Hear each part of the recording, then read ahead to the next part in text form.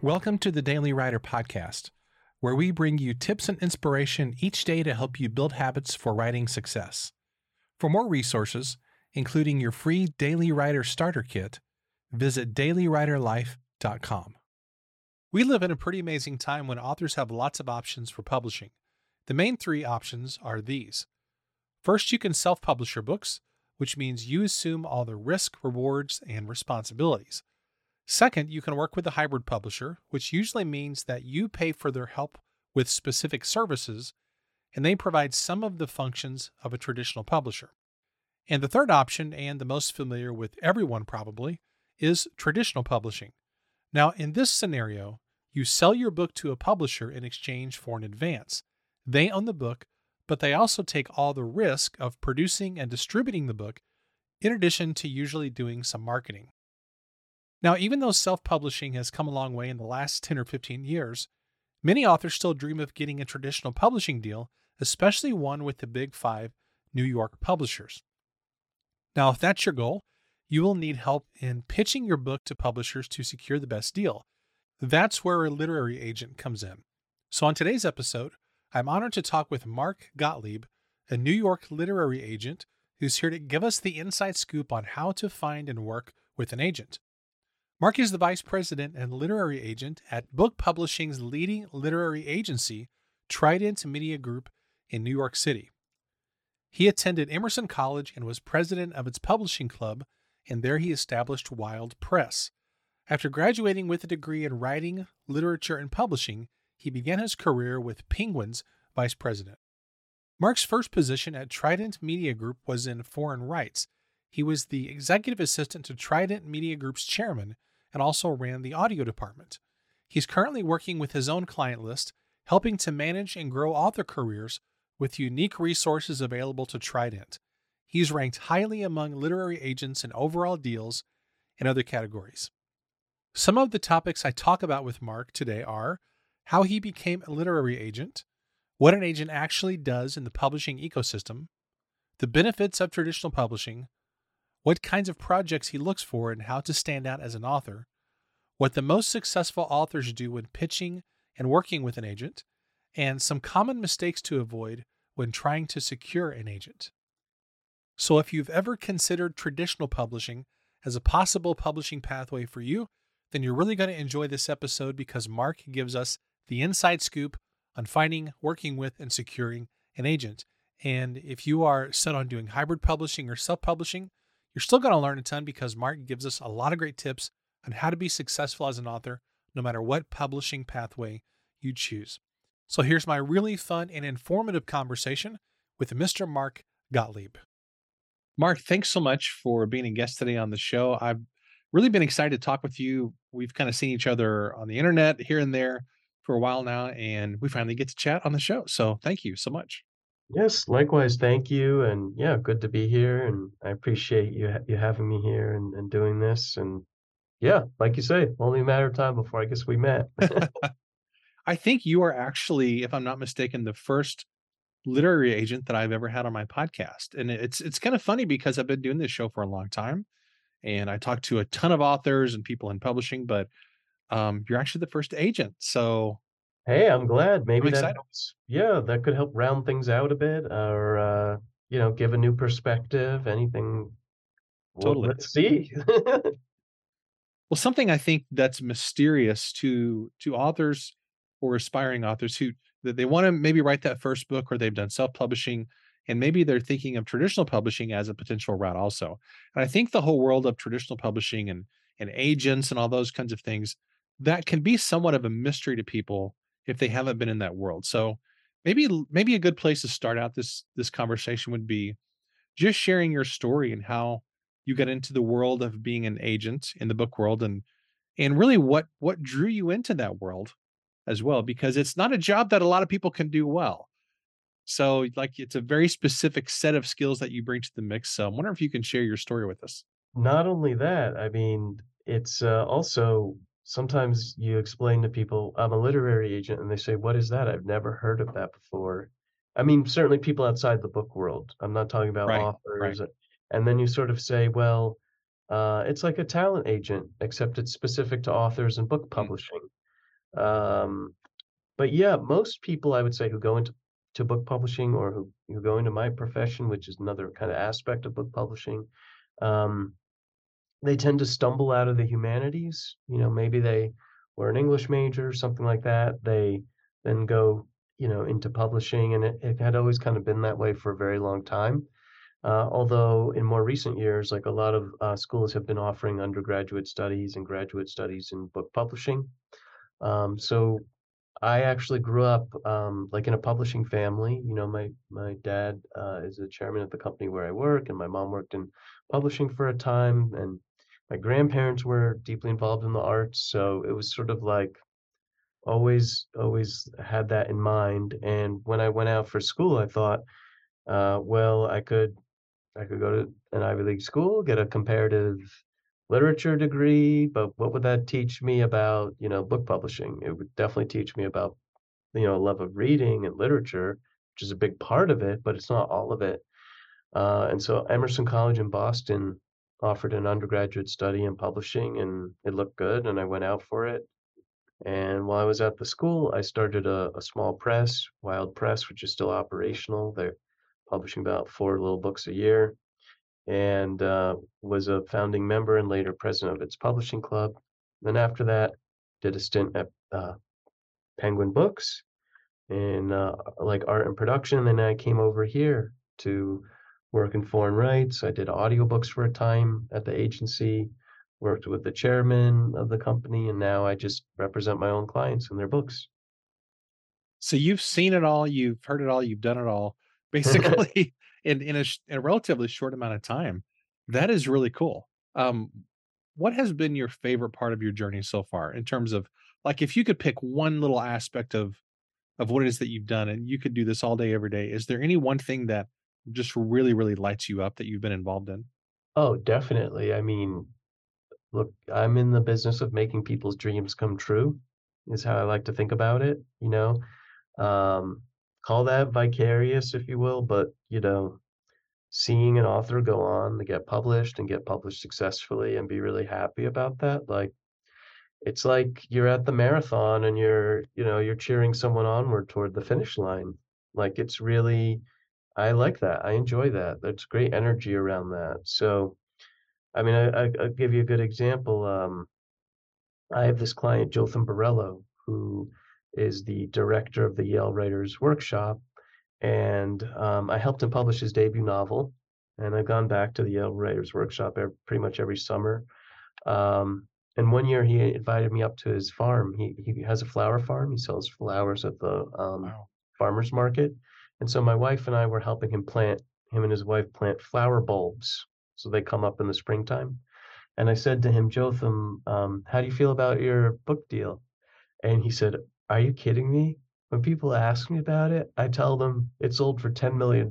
And I said, "Jotham, why are you telling people that? First of all, that's not true." And he said, "Well, no, listen." He said, "That's what it's worth to me."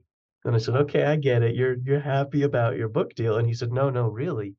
I, as a result of this book, I got tenure as a professor at the university. They gave health and medicine, put my wife and kids on my medical plan, and he got a promotion and he's running the department or something.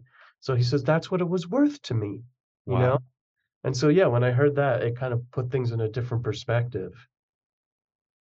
That's incredible. That's really incredible. It Wow. changed his life, yeah, for the And better. that's yeah, absolutely. And that's something I think sometimes those of us, at least maybe I'll just speak for myself here, that when you're in this world on a daily basis of books and authors, and for me, it's ghostwriting and talking with helping coach authors and so forth. Sometimes you forget that this stuff is really about making dreams come true. Definitely. And these kinds of things can really change people's lives, like on a real tangible level. Not in the way of, oh, I have a book out there, my life has changed, but I mean, like it affects your income and things like medical insurance or tenure or your family. Like it's actual tangible things that this does in people's lives. And that's pretty cool, you know? Oh, and a lot of stuff can spin off from that. Like a perfectly good example, one of our clients is Deepak Chopra. The first book that he published was with actually a very small press out west in California. It was this book called The Seven Spiritual Laws of Success, but it helped get him on like Oprah and a Mm, bunch of other stuff. And from that, I mean, now it's like 60, 70 some odd books later, he's like a brand unto himself. But it all right. like the wellspring was that book. Wow. The power of a book. Hmm. They seem kind of innocuous, right? It's just some paper, huh? And they're kind of quiet. They just sit there. Yeah, you wouldn't think that it's still so powerful, but even with all the social media and all the kind of stuff that we have today that people have for entertainment, there's still something very, very powerful about a great book that has a great cover, it's written well, it's laid out well, like, that's still magic, I think. Yeah, I mean, the thing that's really special about it too is, a book is basically as powerful as your imagination. It kind Mm. of like the words on the page, obviously there aren't images there or sound, but your mind, creates the imagery, creates the sound, and like as powerful as your imagination is, a book could be. So this, it's almost like the sky's the limit, you know? Well, can Yeah. we dive into some specifics about your work? I think this would be really interesting to people. At least I'm really interested in this, and of course, I know you are because you do this every day.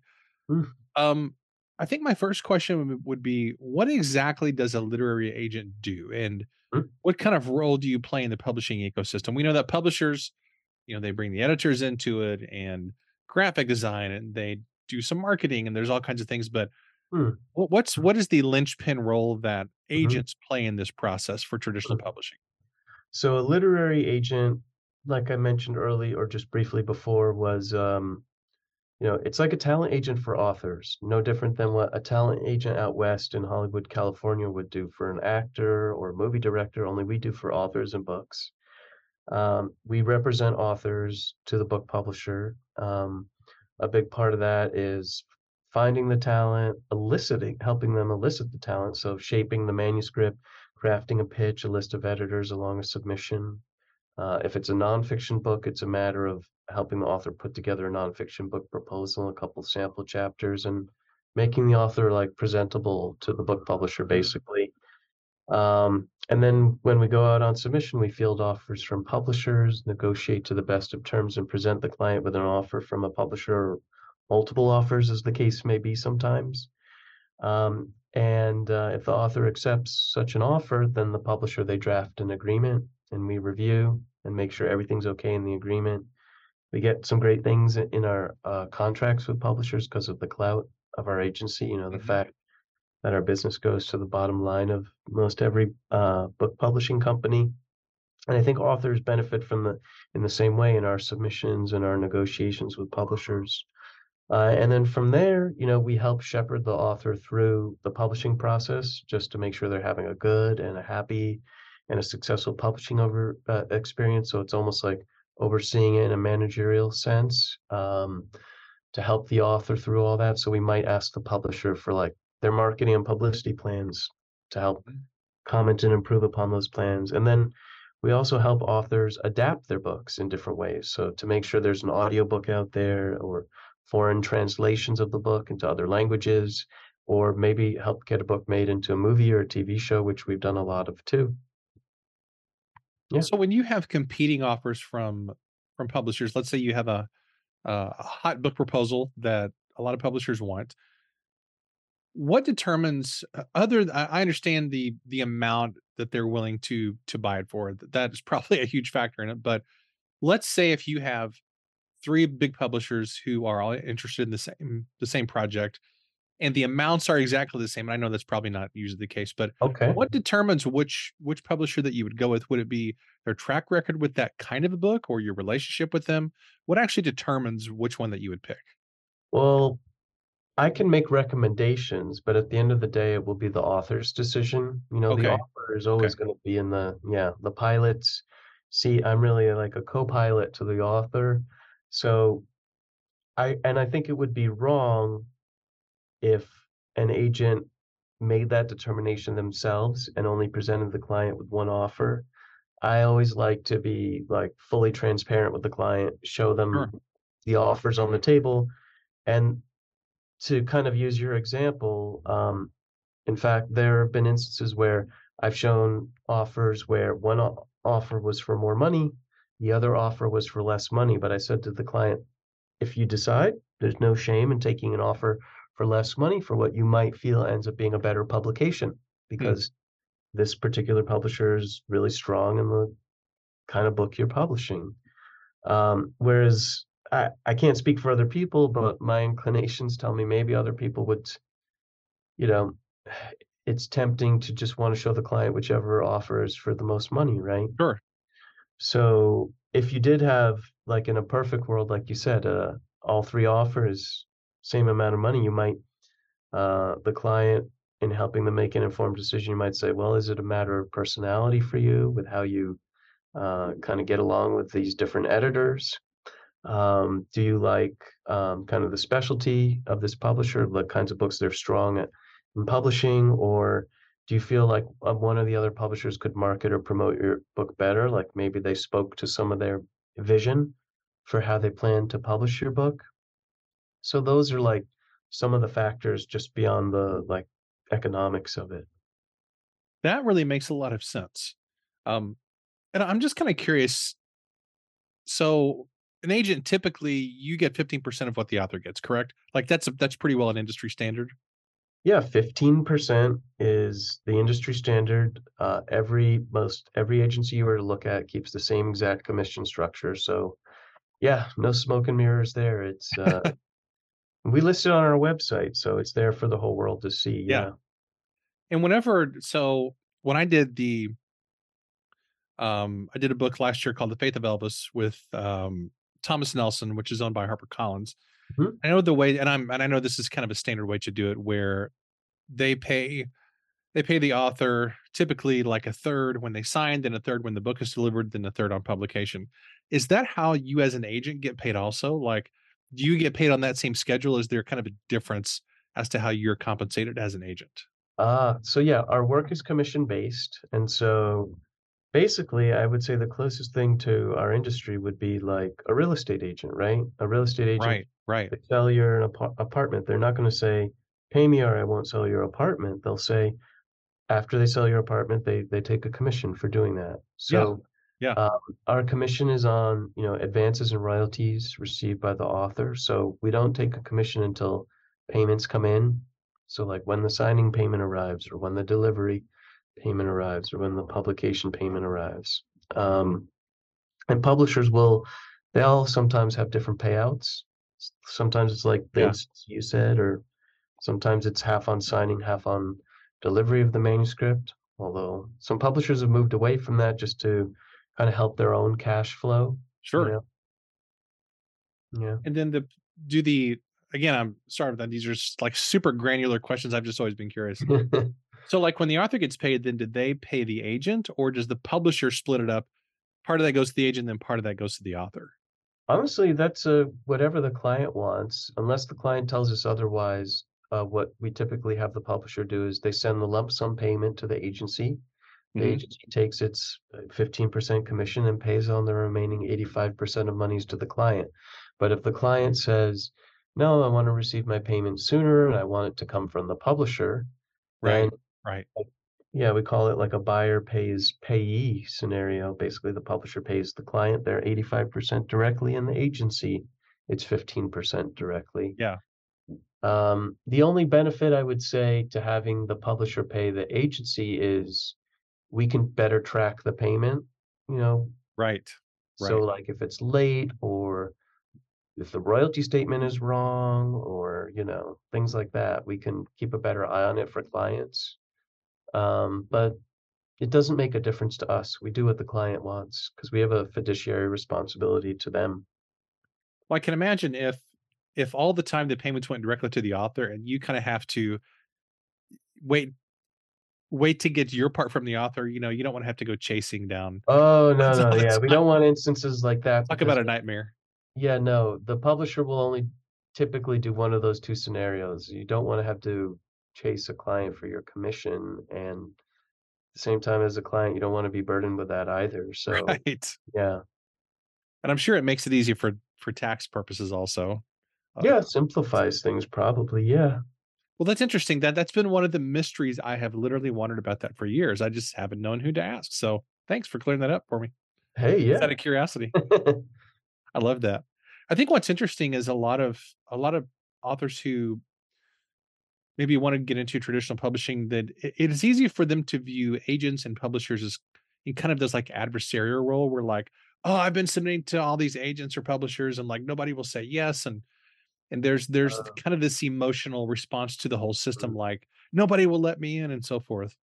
But it's Oh, interesting because like mm, you are really a creative partner and an advocate for the author. I mean, that's that would right. be a fair way to describe that, wouldn't it? In a perfect world, I would want every author to get published and succeed. I would be like I mentioned Oprah before. I would be like Oprah. I would and my audience members, I'd say, "And you get a book deal, and you get a book deal, and you get a Right. book." Right. Look under your So, seat. yeah, of course I want books to sell. I don't want to stand in people's way like a bouncer at a nightclub, I don't have, any kinda ego associated with this. I just wanna see books sell, but I do have a good feel, I think, editorially and for what the marketplace, looks for, but I can also understand an author who is could be frustrated where maybe they've been submitting their book for a long time, they've experienced a lot of rejection, and they feel like it's the industry just pushing back against them. Instead, they should look inward Mm, more and, that's good. yeah, like, kind That's of really good. get a feel for the marketplace, and, I think in attending conferences and workshops, that sometimes helps with that, or just seeing what publishers are publishing to make sure their work is melding with it, you know? That has to be a difficult role because as an agent, you're part of that is business, obviously, part of that is creative, but then part of that is probably also being a therapist at Oh, times yeah. to the client, and so you really have this range of skills that you have to bring to the table, which is this very unique mix of things that you have to do as an agent. I imagine sometimes those roles get conflicted a little bit and you're like, okay, right now am I being the therapist or the business person or the creative side? And Oh my gosh, the what yeah, and the wild I mean, one of the wildest instances of that I probably had was I had this client, Christopher Brown, who writes, literary science fiction. He's been up for the Philip K. Dick Award, and he's a great writer. He's got a nonfiction book coming out on ecology, pretty soon. But he had this debut novel called Tropic of Kansas, and we had, like, a quote from William Gibson, who conceived of the term cyberspace. okay, Uh, he was one of the original, cyberpunk authors along with Philip K. Dick. Anyway, there was a lot of excitement around the book. We had 2 offers. We took one of the offers, and this famous book editor who had bought the book, David Hartwell, who was Philip K. Dick's editor, he, was, much older, going through a divorce, and literally a day after he bought the book, he was carrying a bookcase down some stairs, and he fell down the stairs, and he had a severe brain hemorrhage. I guess he didn't have he had a do not resuscitate order, and so his soon-to-be ex-wife took him off life support, and the author was devastated because the editor actually was also a friend of his and, or he knew him very well, and he had just bought his debut novel, and then we got a note from the publisher saying, "We let this editor buy the book because he believed in it. We thought he'd prove us wrong. Even though we disagreed, we've been proven wrong in the past by him, but now that there's no champion for this book in-house, it's better you take this book back." And so for the author's first book, it's just devastating. mm, And so I thought, we could hold the gun to the publisher's head and say, "Oh, you have to publish this book. We have it in writing, even though we didn't have a contract yet." But it wouldn't make for the best outcome, and they would kind of try and take credit for the book's success. So what I was able to do was quietly but respectfully go back to one of the other publishers who had made an offer, explain all the circumstances, and luckily I was able to get them to reinstate their offer, and then the book was able to live happily ever after there. They did two more books in the series, and now this nonfiction book will be this author's fourth book. But if I hadn't, you know, uh, kinda been like a therapist, I guess, through all that, we might not have ended up at that point. It was pretty That's a wild. that's a great reminder that this is a at the end of the day, I know people look at publishing as sort of this big impersonal entity, and it's easy to view it that way. But at the end of the day, this is just people who Yeah. are doing jobs and trying to get books out into the world, and Mhm. everybody wants the book to be successful. There's nobody who in publishing who wants to say, "Well, we want to sign this book, but we really hope it doesn't do well." Yeah, no one wants to stand in anyone's way. They want to see books succeed. I mean, I think in our best nature, our best qualities, yeah. Certainly for me, I mean, if my work is commission based, I want every book possible to sell. Mhm. Um, so yeah, I mean, yeah, that was such a wild instance though, that story. I mean, the editor's obituary was in the front page of the New York Times, and it was so strange. I mean, both these science fiction editors who bought the book or offered on the book, both their first names were David. I mean, what are the odds of all this? The universe, it's so strange. We'll get back to the conversation in just a moment, but first, a big thanks to today's sponsor, Vellum. For years, my go to choice for book formatting software has been Vellum. It gives you the power to build, style, and preview your book and have a blast while doing it. Vellum is the go to choice for Mac users who care about creating beautiful ebooks and print books and want to save tons of time in the process. Best of all, you can download Vellum and play with your book's formatting to your heart's content. You've only got to purchase it when you're ready to publish. And when you do, Vellum can create ebooks for every platform. To download Vellum for free, visit tryvellum.com/daily. That's tryvellum.com/daily. And now back to the conversation. So let me get to a question that probably a lot of people have about traditional publishing, which is why should they do traditional publishing in the first place? With so much being made about hybrid publishing and indie publishing, and I've worked in all those different areas, and I'm pretty familiar with all different kinds of publishing. But what does traditional publishing offer that indie or hybrid publishing doesn't? I mean, look, I will probably sound, or people will think I'm biased just because of the nature of my job, but I'll just speak honestly about both. They both have pros and cons. They're for really for different purposes. Um, I think part of the great stuff that people love about self-publishing is a lot of creative control. Authors, I think, in that space fixate on having complete control over their royalties, but oftentimes it amounts to having a lot of nothing rather than a little bit of something, because there's one main revenue tributary source in self-publishing, which is ebooks. You know, they're not self-publishing authors aren't really in the print world or the audiobook world in as big of or meaningful a way as traditional publishing. They don't have distributions, the marketing, they're certainly not getting into the film and TV space, you know. You're not seeing a lot of self-published books make their way into film and TV, and same in the translation markets. Um, So I think traditional publishing takes some of the risk away. It guarantees a book advance, a set of royalties. The publisher can put forth different cover designs and jacket copy and things like that, and the author can say yes or no to it. So some of those creative Hmm. controls are still in place. But I think it mitigates some of the risk, because if you're a self-publishing author and you're in kind of one ecosystem, which is Amazon, if Amazon changes something on you like it did recently, that now Amazon you probably saw this in the news, there's a limit to Right. how many books authors can self-publish, because Amazon is trying to curtail authors who are using AI for Yeah, I writing. can imagine. So if you were a very, very prolific author, guess what? Amazon just placed a limitation on you. You can't publish as often as you were. So there are different kind of controls in place, but I think authors in traditional publishing, it's kind of ultimately the place to be. Most authors who experience big success in self-publishing inevitably end up, migrating their work into traditional publishing. Um, and I think self-publishing, beyond where it was in its earliest days, it was like the dot-com bubble. You kind of had to be there early to get the benefit of it. Right.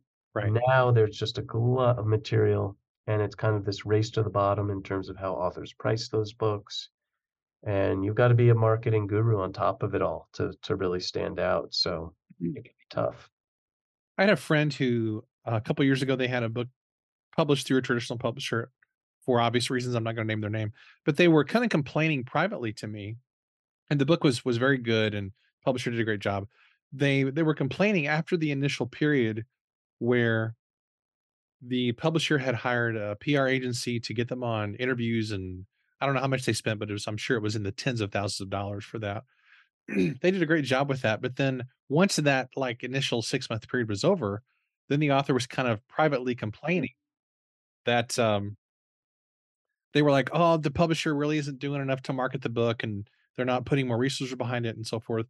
Like, as somebody who's in this ecosystem, what would you say the role of the author is to continue to take the reins of their marketing past that initial launch phrase? And Mm, here's really the reason why I'm asking is because I thought it was a little unfair of my friend to mm, be critical of the publisher because they're a publisher. They're not really their thing is publishing. It's I mean, they do some book marketing also, but their mm. thing is not really book marketing. That's really more on the author over the long tail, isn't it? It is a very tricky thing because, um, how do I put this?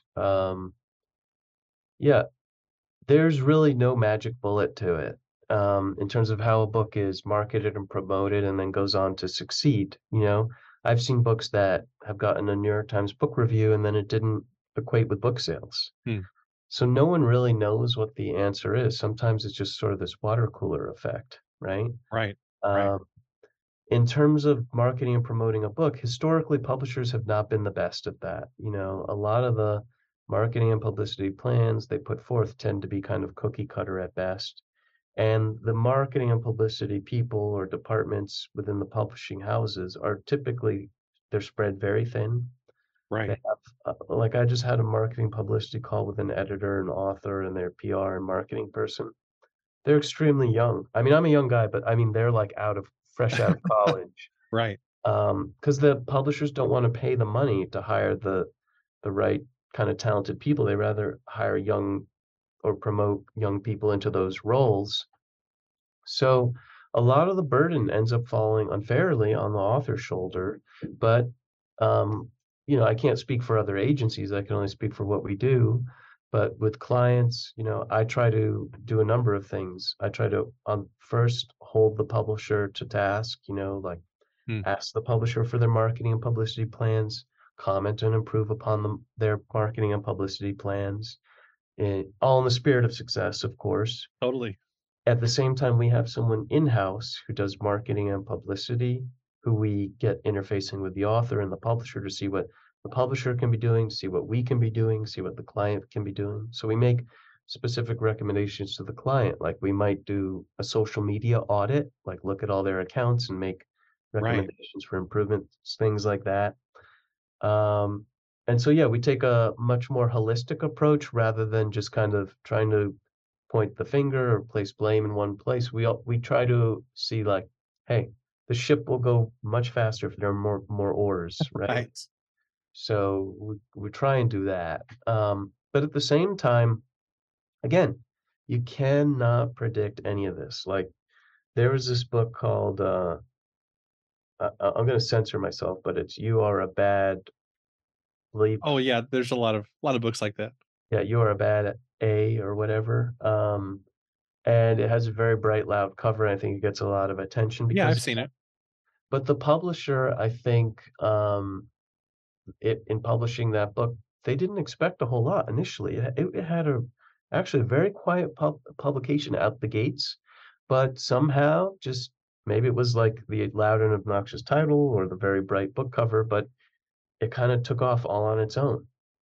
And then you also see oppositely books like, maybe a good example is that musician recently, her book was bought by a publisher, but, didn't quite live up to what they paid for it. I'm forgetting her name. There's, like, a whole New York Times article about it. It'll come back to me, Yeah, but I'm totally blanking on her name what her name is too. Isn't that crazy? I know who you're yeah, talking about though, because she had a big memoir come out and exactly. everybody was surprised that it tanked. Billie Yes, Eilish, is that who it was? Billie Eilish, Yeah. exactly. The publisher put a ton of money behind that book. I'm sure they put a lot of marketing publicity effort behind the book, and it just did not take off in a big way.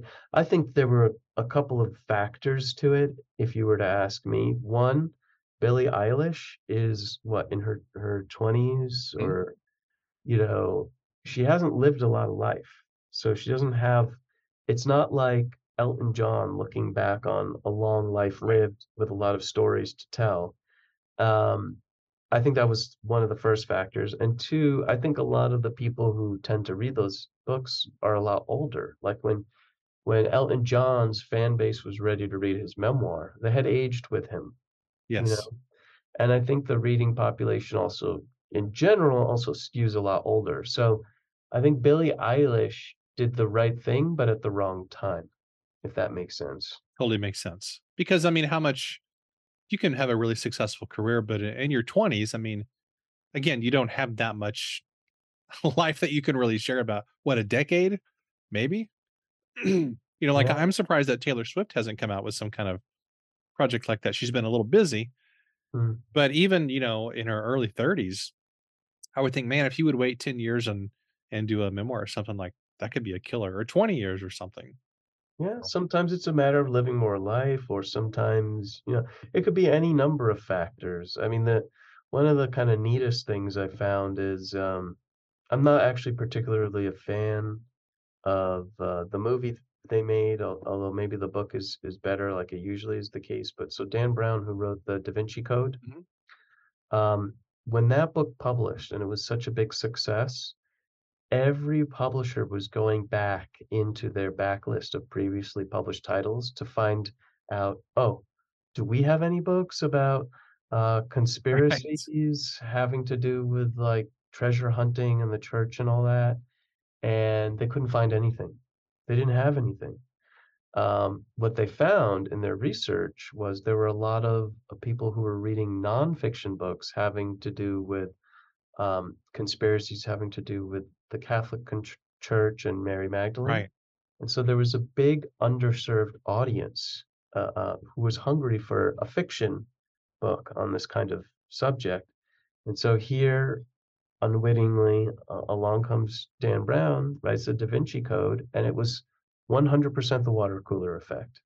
I can guarantee that because prior to that book, Dan Brown was like kind of what we call like a mid-list author in the publishing industry, Mhm. where he was writing like books that weren't huge bestsellers, but they did well enough that the publisher wanted to continue publishing with him. And each time his editor, Jason Kaufman, moved to a different publishing house, Dan Brown just kind of went with him. Interesting. And so, yeah, they published the Da Vinci Code, and no one saw this kind of thing coming. It was just like a tidal wave out of nowhere. I was actually a pastor at the time, and I remember it was a huge, huge deal in the church world. Oh, I That, bet. oh, here's all this controversy about stuff. And I come from kind of an evangelical church background, but it was still a massive deal. So Mm, much so that some of the Christian publishers were putting out books that mm. were contradicting all the stuff that Dan Oh, Brown was wow. saying. And I'm like, a book has really hit a nerve whenever publishers are putting out books that are like the anti so and so. Ugh. Well, it's also worth, reminding everyone that it's fiction, Yeah, not exactly. You're nonfiction. like, can we all just take it down a notch? Not get so uptight about this. It's just a work of fiction, people. Yeah. But Yeah. hey, I mean, it was such a big book that it got people, you know, it got people excited. I mean, I remember seeing TV commercials for it and everything. Yeah.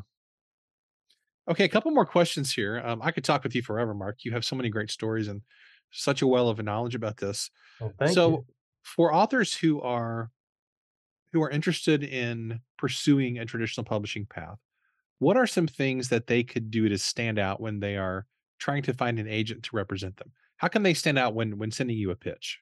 Certainly. Obviously, it always comes down to great storytelling, great writing. That's a given. But showcasing that in a query letter, which is basically like a cover letter for your book, it introduces us to the author and their writing. That's a great opportunity to showcase your writing and making Mm, for a well-written letter. Um, it's slightly different between being an author of fiction or nonfiction. If you're an author of fiction, It's just at the end of the day, quality storytelling and the author becoming a household name by extension of that. The bells and whistles to it all are having the writing credentials, a background in writing. Maybe they went and got an MFA degree, or they went to prestigious workshops or conferences, things like that. Maybe they have some short story publications under their belt, stuff like that. Nonfiction authors is very much so platform driven, can be a tricky thing. On the one hand, as a nonfiction author, you don't have to put all your cards on the table like a fiction author does in Mhm. writing a full manuscript. As a nonfiction author, you can sell your work based on two sample chapters and a book proposal.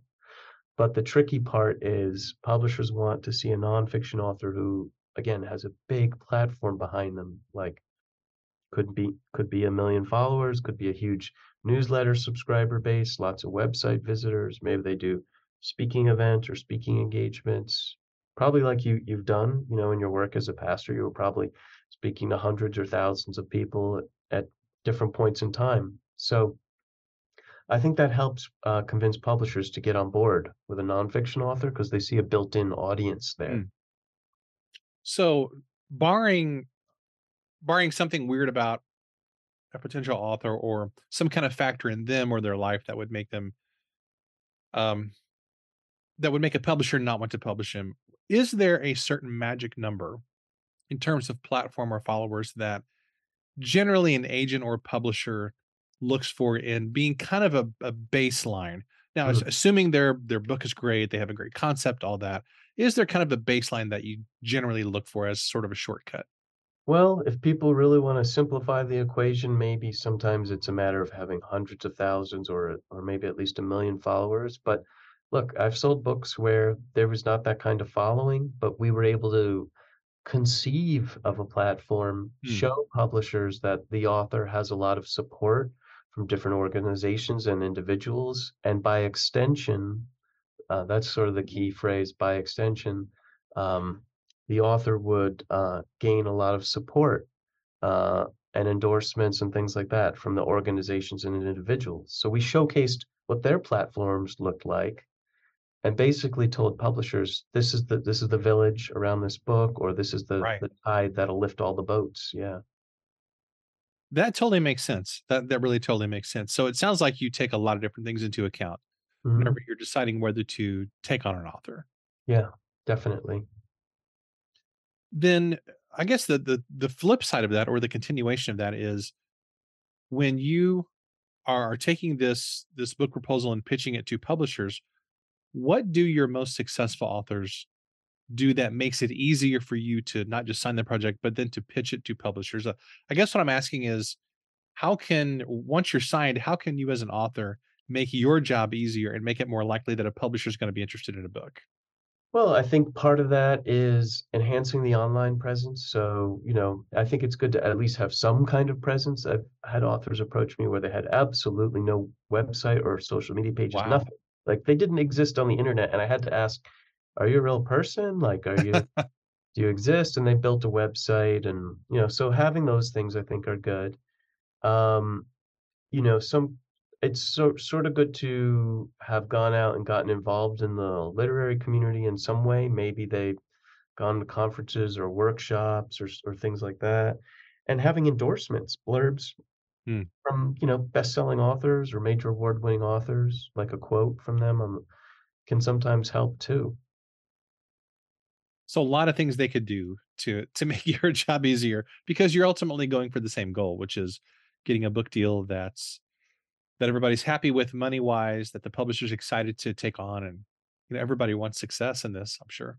Oh, definitely. Yeah, I view it all very, very holistically. However, people can pitch in, I try to encourage clients to do. And yeah, anything I can ever do to be of help in the process, I try and do, you know. So how does this typically work with authors who want to get into traditional publishing? Do you encourage them to send you pitches or connect with you, or what's the best next step for our podcast listeners who might be interested in connecting with you or traditional publishing? What would you like people to do? Well, people are interested in querying our agency about their book. They want to share a query letter or a manuscript. They would visit our website, tridentmediagroup.com. Mhm. And on the website, there's like a submissions contact us page. They would just click there. They could select my name, or they could read about any of the agents at the agency and see, who might be of interest, and then decide to query anyone at the agency they like. That would be probably a good next step. And yeah, if they do visit our website, tridentmediagroup.com, there's good information on the agency's website, like our company history and the awards our clients and the agency has won. And so they can see a lot of the books and authors we've worked with, that kind of Mm. thing.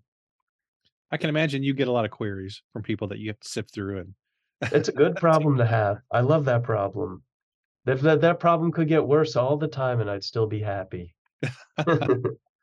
Yeah, it's much better to have a lot of interest than no queries and no interest for sure. Right? Exactly. Mark, this has been an absolute blast. I really appreciate you taking time to be on the show. Hey, And likewise. Thank you. I also want to encourage people to connect with you on LinkedIn and follow what you're doing because you're really active Sure. there. And I love seeing the updates like when you're posting about, hey, we've got this client who we just signed a deal with such and such publisher. That's really exciting. And I'm looking at those projects going, man, that sounds like a great book. And Oh, knowing that you had a hand in that is really cool. yeah, yeah, I'm definitely active on LinkedIn, Twitter, Facebook, Instagram. I have a blog. It's just like literary agent markgottlieb.com. It's kind of a mouthful, but yeah, so I like to just kind of share that stuff because hey, if it helps people or sparks their interest or creativity, whatever, I Mm. mean, then the world's gotten a little bit better that way, and so yeah, that's why I do that stuff. What's your blog again? And I'll make a note of that and put it in the show Oh, notes. yeah, it's simply, or so I should not simply, but it's literary agent Mark Gottlieb.com. Okay. Perfect. I'll make sure that's in the show notes. Oh, thanks. So this is kind of a dumb question, but is it a thing for literary agents to have books out there? Like, is that a transition that you see happen very I've often? seen some agents who've published some stuff like that. I've been working on one myself, but nothing interesting, just kind of like a how to get published kind of book. Yeah. Um, I think definitely there's some agents who live like very colorful kind of story lives who they should think about writing their memoir, you Mm. know. So sometimes you see that stuff. Um, yeah, but I wouldn't be surprised if there are more of them also who write fiction too. I know of Yeah. at least one or two. Well, I want to encourage you to get your own book out there. I would love to read that. If you need a beta Oh, reader, thanks. that I would Yeah. love to would be happy to help. I've loved learning from you today, and I think the things that you're sharing are really, really helpful. I know this is your everyday world, but for people who aren't in the publishing world, Hmm. a lot of this is probably new information. So I Oh, appreciate you great. being so open and transparent about your journey and about how people can be successful in the world of traditional publishing. So thank you again. It's been a blast. Likewise, thanks so much. Well, I hope you took some notes during that conversation. I certainly did. Mark is really sharp. And not only that, he's just a really, really cool guy. So many thanks to Mark for taking the time to be a guest on today's episode. You can connect with Mark at literaryagentmarkgottlieb.com, and you can find out more about the Trident Media Group at tridentmediagroup.com. And of course, there will be links to both of those in the show notes. As always, thanks for listening, and I'll see you next time.